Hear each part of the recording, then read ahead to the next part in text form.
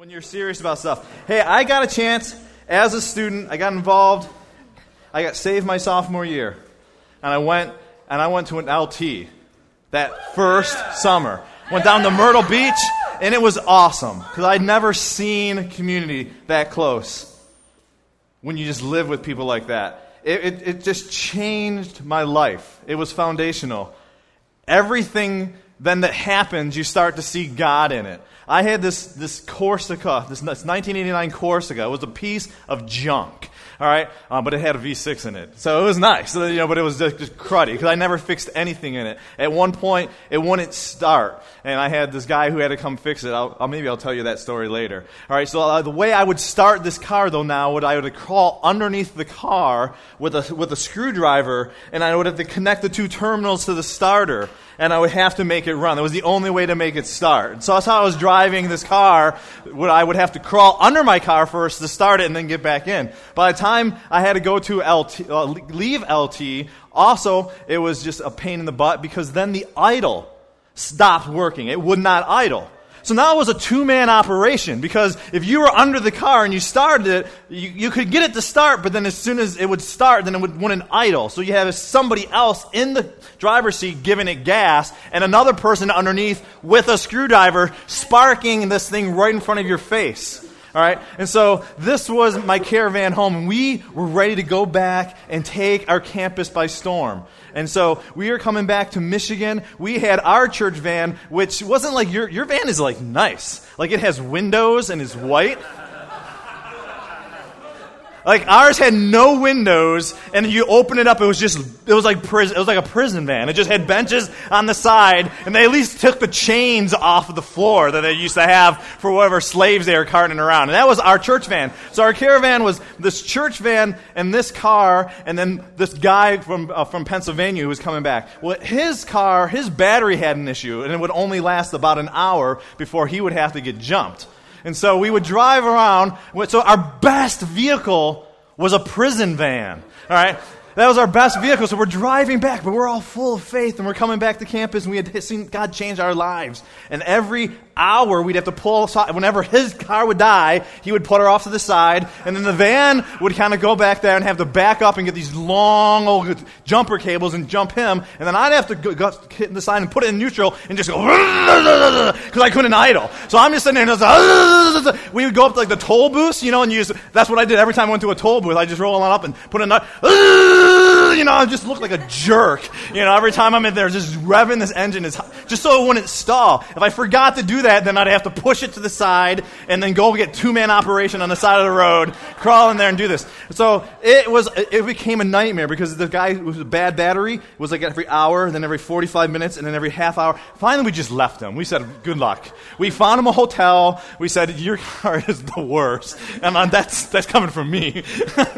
And so we left him. I'm like, oh, finally. Because this trip was taking forever. And so I hadn't slept. The whole trip should take 17 hours. At this point, the whole trip, we are like halfway. We're barely into it. We just got to Ohio, and we've been on the road for 27 hours. Straight. All right? The guy I had driving with me had Coke bottle glasses and could not even legally drive.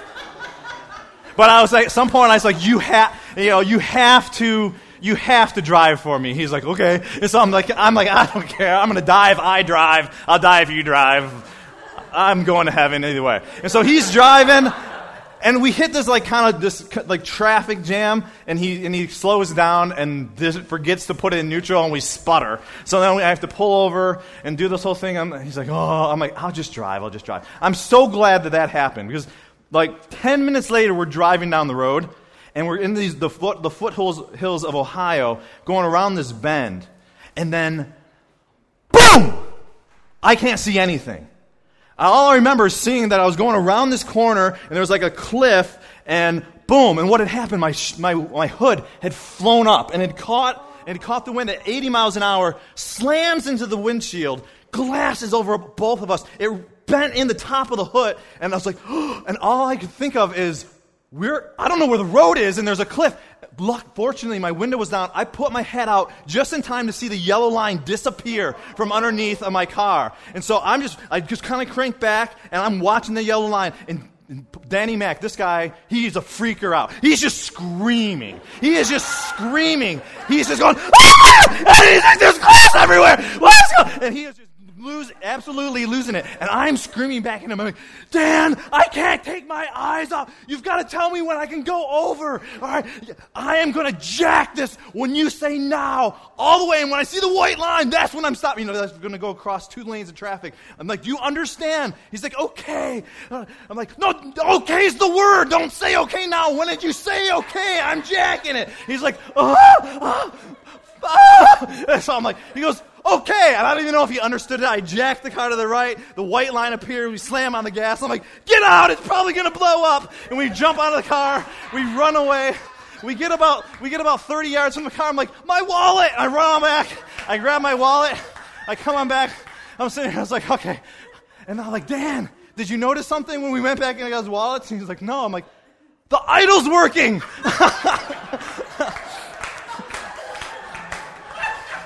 And it totally had fixed the idle on my vehicle. It was absolutely amazing. And you know one of the best parts about that whole experience? We were plagued. I drove the rest of the way back. We just, again, no money. You know what I did?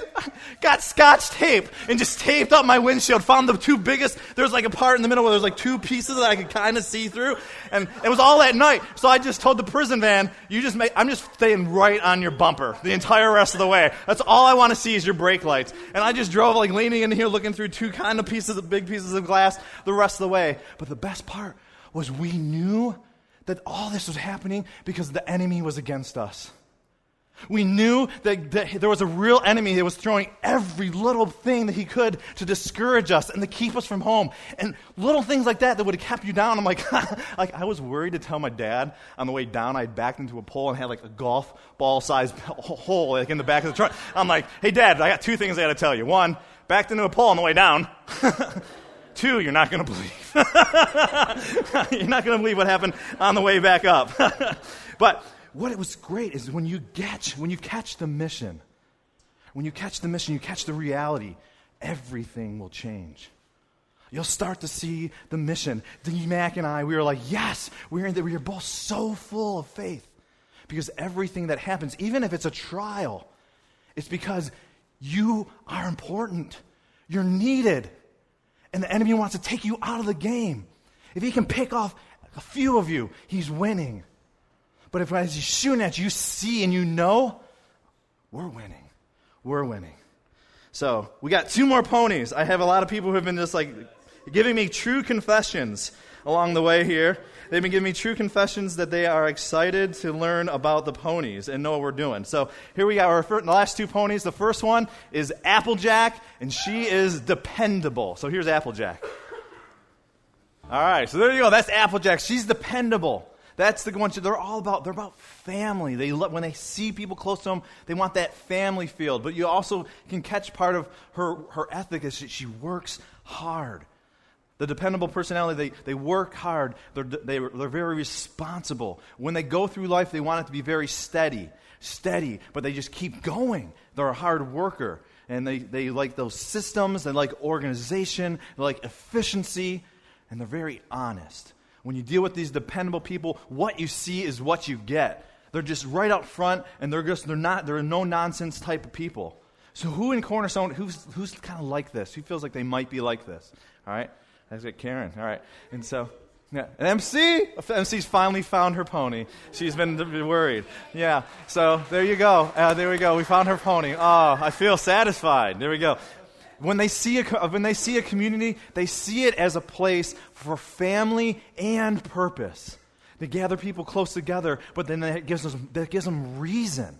It's the family around them and what they need to do and work hard. I think about my wife and I are just really actually good examples in one way of these 2 ends of the spectrum. My wife and how her family approached Saturday morning captures this. Saturday morning was getting up, and as a family, what are we going to do? What do we need to do as a family? It's like got family chores, and here's our projects, and we're going to be together as a family. Some families were like that. You have those where Saturday mornings are about chores, and let's get things done, and here's our projects, and we're going to come together as a family. Or as a family, this is what we need to do. We got to help this person get to soccer practice, or this, and it was a lot about working together, coming together as a family. That's very much what the Applejack, that dependable side of the spectrum is like. And then on the other end of the spectrum, you have the last pony, all right, the last one, and she is energetic, and her name is Pinkie Pie. All right, so Pinkie Pie's a little over the top, right? All right, energetic, she's all about friends, all right, whereas the Applejack side, right, they like to work hard.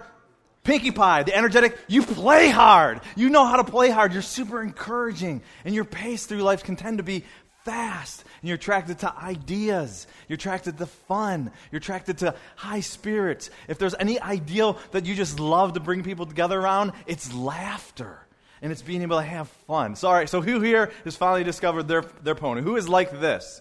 Any of us? We got Elena? You know, maybe not as over the top. Yes, all right. So, yes. When you have this personality, the energetic part one, they see a virtuous community, and they see it as a place to bring friends together and to bring excitement. That when you gather people together for excitement, that's what it's all about. And in contrast to how it was like for my wife, for me, like growing up, our Saturdays were about this. It was about fun. It was like for us, if we could fill our Saturdays with, what are we going to do? An activity. Like the ideal thing would be to go to an amusement park, and you get there an hour before, so you're the first in line, you stay, right to the very end. You pack it all out, and it's just packing out the day, and it's excitement and fun and looking for that next party. And yes, we'll go to soccer games, but man, what can we do to make this thing exciting for everybody? And yes, we'll do chores, but it's like, let's whistle while we work, and the whole thing was about having fun along the way. And you bring in that energy. But just like all our other ones, these both come with a certain sets of threats. The first threat we can look at is this idea of legalism and burnout. When you kind of embrace the idea of working hard and being able to give yourself to a mission, the threat that can come with that is legalism and burnout. You can work too hard. You can work too long. You can work too much. You will just give yourself to the work. You're attracted to it, and you actually gain energy from it. But at some point, it gets to be even too much for you, and you can burn out and fizzle. Or it's all then about the work, and it's all about the rules and about how to do things. I actually moved to Pittsburgh. Pittsburgh's got all these little neighborhoods, and the neighborhood I'm in, I love it because it's between two parks. I can bike to campus. It's a great place. We got this awesome downtown. I can walk to a movie theater and coffee shop and a grocery store, and it's just blocks away, and it's just like amazing. And one of the things that's neat about what our neighborhood is known for is we have a high population of Jews. There are 3 Jewish synagogues in our neighborhood. And so we're befriending all these Jewish families. And some of them are like Orthodox and the conservative Jews, and they have all the laws. The ones you read about in the Pharisees, they have these laws. My wife was walking on her Saturday morning on her walk, and it was in right about now where it had I think it was the fall or spring where the weather was kind of changing. And so the day before, it had been pretty warm, and she's walking Saturday morning, and this woman comes to the door, and she's like, oh, excuse me, are you Jewish? Are you celebrating the Shabbat today? And she's like, no. She's like, oh, good. Maybe you could help me. Can you come here and help me? She's like, yeah, what do you need? She's like, it's my baby in the house. She's like, oh my gosh, your baby, what do you need help with? She's like, well, it had gotten really cold here yesterday, or really warm yesterday, and so we turned off the heat, and now it got cold overnight, and I woke up, and I'm really concerned about my infant that's too cold in the house for you. I need some help with the furnace to get the heat on. She's like, I don't know. My wife's like, I don't know anything about a furnace or fixing that. She's like, no, come in. She opens the door and has her come in. She's like, you see this thermostat? She's like, yeah. We just hit that button. And she's like, and so she hits the button. Oh, thank you. That was so amazing. Thank you so much. Oh, that was such a concern. You see, that was work. That was work. The law said you couldn't work on the Sabbath. And so she couldn't hit this button to turn the heat on. And it's an example of laws. She was befriending another lady who's converted to Judaism there, and she was like, oh, it's Friday, and for the Shabbat, I got to go cook all these meals. We got to turn on all the lights in the living areas. We got to turn all the lights off in the bedroom because you can't turn the light on or off on the Sabbath. And then one of her jobs that she had to do is she had to go around to all the different the bathrooms, and she would pull off toilet paper rolls into little squares and stack them on the back, because you're not allowed on the Sabbath to pull off the toilet paper off the roll. You're allowed apparently to wipe, which seems like a lot more work to me. At least for me, it's a lot more work. But apparently you can do that work, but you couldn't pull it off. That's the easy part. I just go, yeah, and you go. But legalism, we have to beware of that when you start looking at this aspect of all these things. And what's the other end, the other side of the threat? The other side of the threat is the opposite, is with liberalism and a fade out. Liberalism and a fade out, when you're all about the excitement and the energy and laughter, and we're all going to come together and we're going to enjoy ourselves. And then you hear about how in Christ you even have this freedom. Oh, He has freed me, and there's forgiveness, and it comes at no cost at all, and it's great, and you start embracing things. There's elements in our life we need to embrace freedom, but then we can go too far. And we can just, forget some of the rules. We forget the claim that they saw was He's the Holy One of Israel. And we can indulge too much in our liberties. And we forget the holiness of God. Yes, there's no right way to be with God. And so you can go, yes, I'm going to Disneyland. This is awesome. Every time from now on. But then you forget to pray. And you never are in your word. And you're never getting counsel. And you're thinking, I have the freedom to skip church and sleep in. That's great. And you forget that we have a necessity for work. Or it's just, you get caught up in it. And you fade. Whereas one side burns out because they go so hard. The other ones, you just fade. And before you know, you look back and you say, I intended when I was in college to give my life to this Great Commission thing. Whatever happened? Whatever happened to me? And so we're just going to look at one last passage, the story of Jesus. All right, Matthew 11 is where we're going to camp out. We're going to see some of these elements. Now it says, now when John the Baptist, heard in prison about the deeds of the Christ, he sent word by his disciples and said to him, are you the one who is to come, or shall we look for another? All right, what's going on here? John the Baptist had come. This is the one to make way for Jesus. He had anointed Jesus. He had baptized Jesus. He said, this is the guy. He told his disciples who had been following after him of a message of repentance, go after him. He's going to become greater. I'll become less. And then he was thrown in prison. And those trials hit. The hood flew up. Glass is covering him. He's thinking he might go over the edge, and he needs to know, did I give my life to the right thing? Is this the guy? Or did I make a mistake? Did I make a mistake? And Jesus answered them, the disciples. He said, go and tell John what you hear and see. The blind receive their sight, and the lame walk. Lepers are cleansed, and the deaf hear. And the dead are raised up. And the poor have good news preached to them. And blessed is the one who's not offended by me. And Jesus knew that those were the words that John needed to know. John would have recognized all these phrases in here of the prophecies, of the Messiah, of who was to come, and the work that he was to do.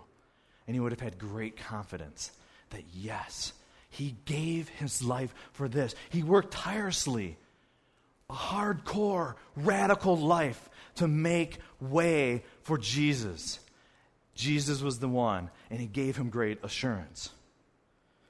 It says, and as they went away, John's disciples, Jesus began to speak again to the crowds, because that is his heart, concerning John. What did you go out into the wilderness to see? A reed shaken by the wind? You didn't go out to see some guy who was a weak person. You heard of this guy and how radical he was. You knew he wasn't going to have just some wind blow over him and like a little reed he'd snap. You heard this guy was hardcore. That's what you came. What then did you go out to see? A man dressed in soft clothing? Behold, those who wear soft clothing are in kings' houses. John wasn't about comfort. He wasn't about what he was going to get in following after Jesus. He knew that he was on a mission. Soft clothing, those are for the people who just want palaces, be waited upon. And their life is all about here and now and what they could get. That's not why you go out to the desert to look for John the Baptist. What then did you go out to see? A prophet? Yes. And I tell you, and more than a prophet, this is he of whom it is written, behold, I send my messenger before your face, who will prepare your way before you. He gives to the crowds, he says, yes, just like I told John the prophecies that I am fulfilling, he has come to fulfill these.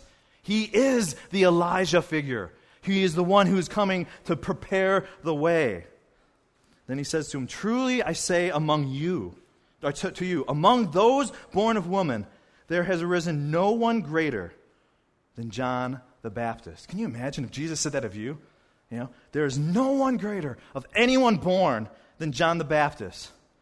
Yet, the one who is least in the kingdom of heaven is greater than he. So that would be all of us. We have Jesus as our Savior. From the days of John the Baptist until now, the kingdom of heaven has suffered violence, and the violent take it by force. For all the prophets and the law prophesied until John. And if you are willing to accept it, he is Elijah who is to come. He who has ears, let him hear. Oh, he comes to the crowd and he says, look, John was the man. And he was making ready for me. He was the greatest person yet to be born. But any of you who would listen to my words and jump in on this kingdom, even if you're the least in the kingdom of heaven, you are greater than the greatest prophet who had the best role ever given. Why? Because he was starting something far, far better. The church. The kingdom of heaven, where Jesus is the king, and there's the fulfillment of it, and it has happened. Oh, it's amazing. It was the community they were all longing for. And then he goes and he says, but what shall I compare this generation?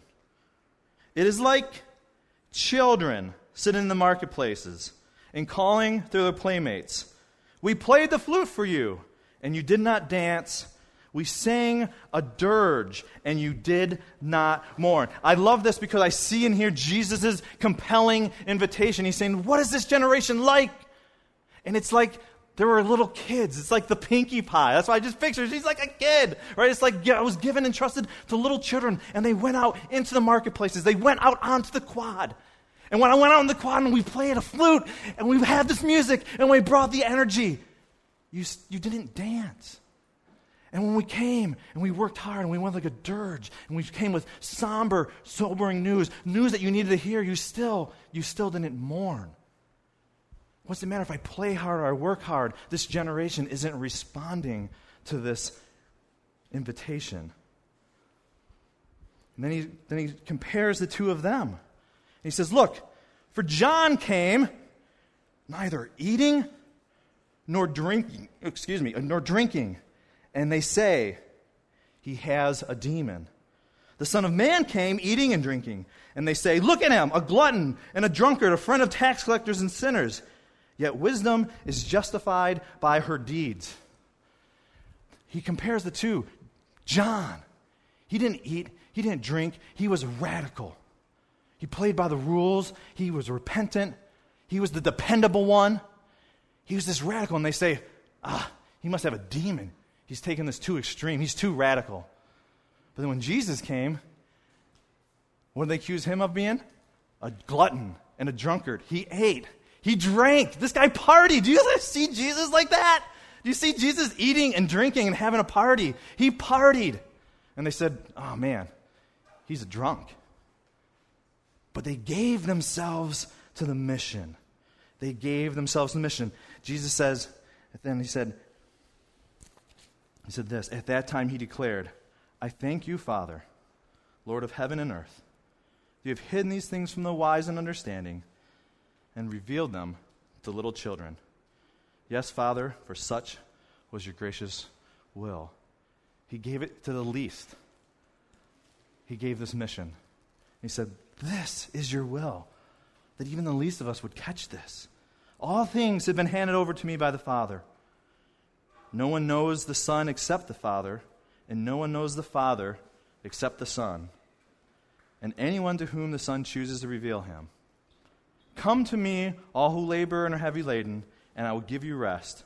Take my yoke upon you and learn from me, for I am gentle and lowly in spirit and heart, and you will find rest for your souls. For my yoke is easy and my burden is light. You may have seen that verse before. If you've ever gone into like any grandmother's house or who is involved in the church, she has a precious moment somewhere that's got like Jesus with a lamb, and it's got that down there, okay? Or you go and it's gathering dust, and it's some knick-knack, paddywhack plaque in, some little Christian bookstore. It's all over the place. But I think there's part of this that we kind of miss, an element of it. And then you have to look at this verse. This is our verse for the day. This is what I want to send you out with. Jesus says, look, all things have been handed over to me. All things.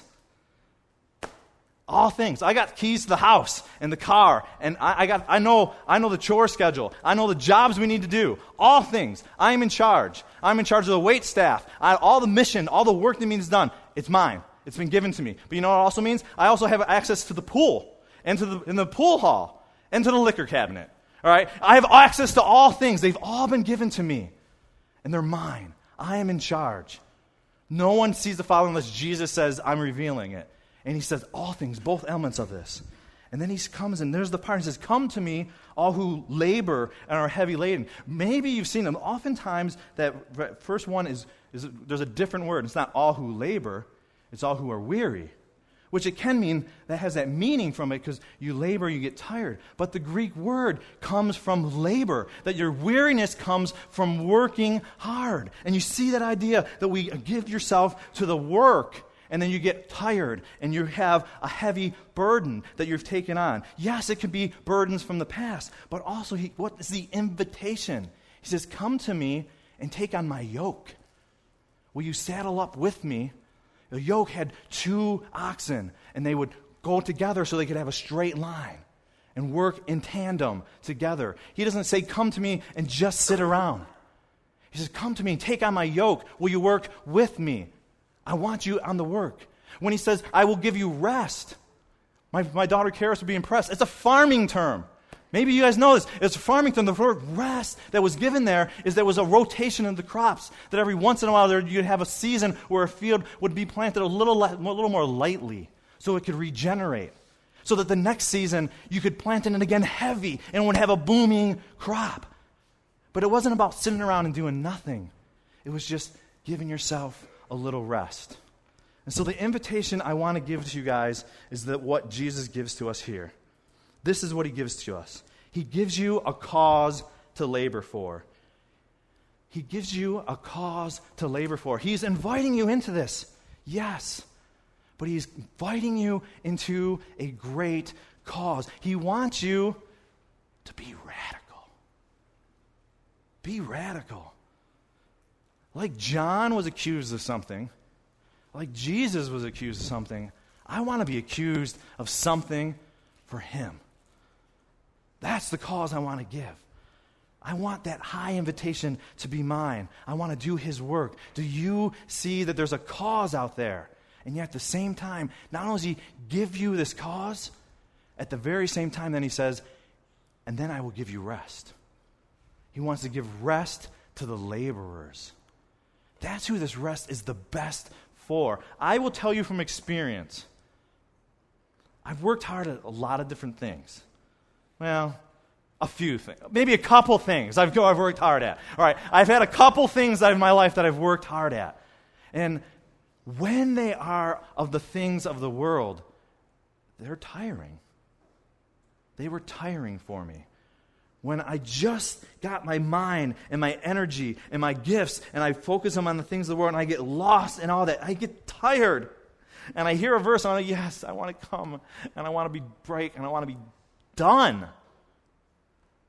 You guys hear that? You feel that? You've had to. But when I've worked hard for a cause that I can believe in, a cause that is godly, one that can change the world, that can change the lives of people, where I can come alive because I'm influencing people, things that matter, God's truth, people and their eternity and their decisions. At the end of those times, I am tired and I am alive. I am alive. There is no rest that can ever compare when you've poured yourself out for Him. That is the best rest in the world. So you want to embrace community? You want to learn how to do this? Here's the first thing with it. Work hard to be part of community. Put in the effort. It's going to take some work. You're going to have to look at your schedule. You're going to have to figure out, all right, how can I be at Rise from 9 to 11 at night on a Wednesday when I have a packed day on Thursday? You're going to have to work hard starting on Sunday. Do it. Because that's important. Work hard. See the value of the cause that you've been called to. Get in there and do it. Make your schedule serve you. You have to create. Use all that you've been given. You take what you've been given and then create. Like the Bronies. I've been playing all this Brony music. What are they doing? They're taking their artistic form. They're throwing in the music. They're creating art. They're making crazy costumes. They're pulling on conventions for a kids show. That's a great cause. For a little while, for these few people. But then what? Yours is going to last forever. So work hard. Make stuff happen. You're part of a dialogue? Commit to it. Go. Make it no questions asked. It's not about, I got homework this weekend. Go. Just be faithful. People there need you. They need you. They need you to listen. They need you to talk. They need your energy. They need your dependability. Every one of these aspects that we have of these, they need every pony out there. Every pony. Do his work.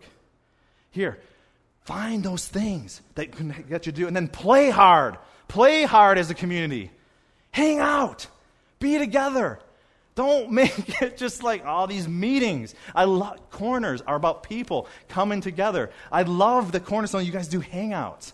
You know, and don't see this, this is a mandatory hangout. I have to go on a Friday night, and I have to go to a board game night. Oh, my gosh. You know, no, it's not what it's all about. It's not mandatory fun. Those things don't work together, okay?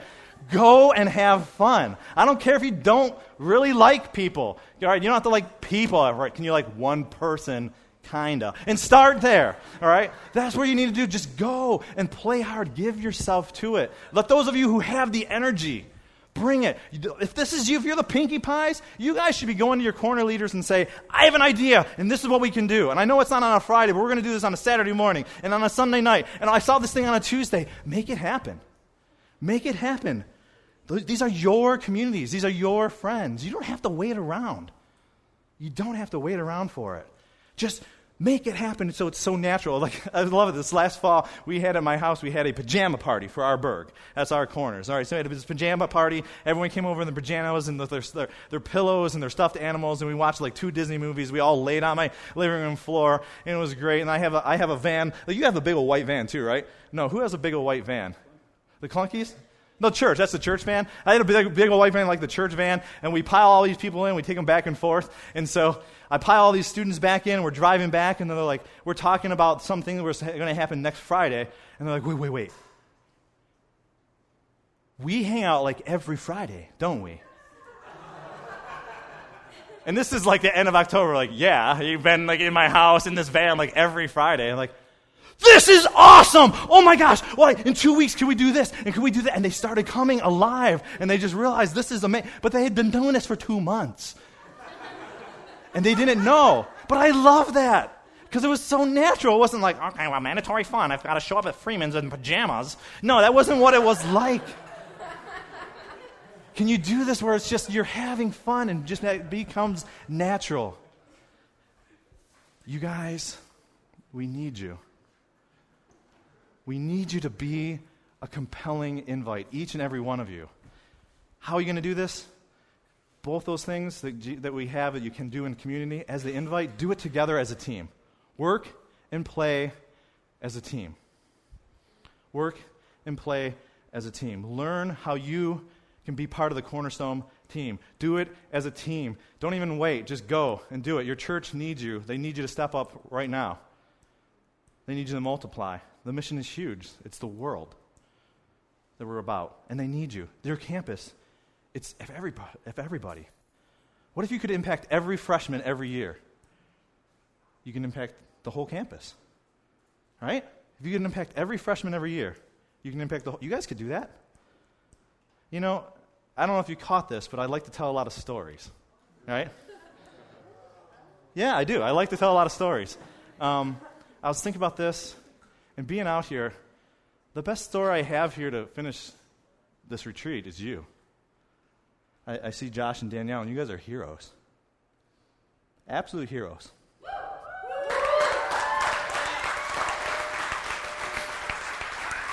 Thanks. Thank you.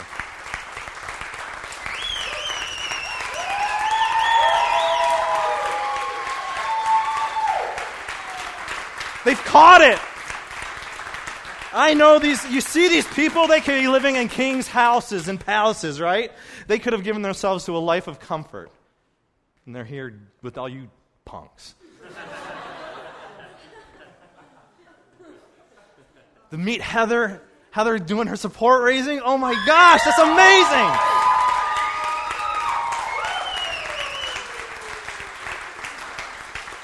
I was struck by it, so I was walking from here to the dining hall with Josh, and I was talking about just doing sound and how he's liking doing sound. And he was saying, yeah, I love this, and it's coming alive. And he was talking about, yeah, there are weekends where I could go home and be with my family, but the church needs me, and I don't go, and I stay here.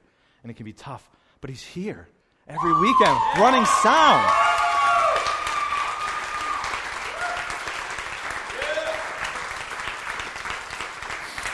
Rachel's learning lights. After years of not doing it, going back there and seeing Jamie learn how to do slides because Alana is going to be gone because she's poured herself out here for years. All you corner leaders sitting with you over dinner and just hearing your dreams and your passion and your love for these people just brought me alive. To see Kirk working a job and coming home and then being on mission with MC and with the staff team. It's crazy.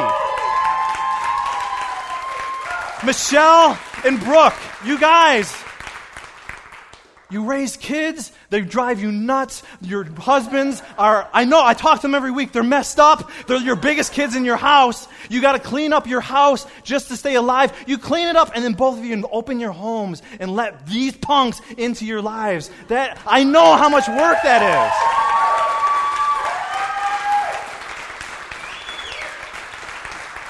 All the staff, it's just been so awesome being here. It's been so awesome being here, and I look forward to just years of just being connected with you guys and seeing what's going to happen.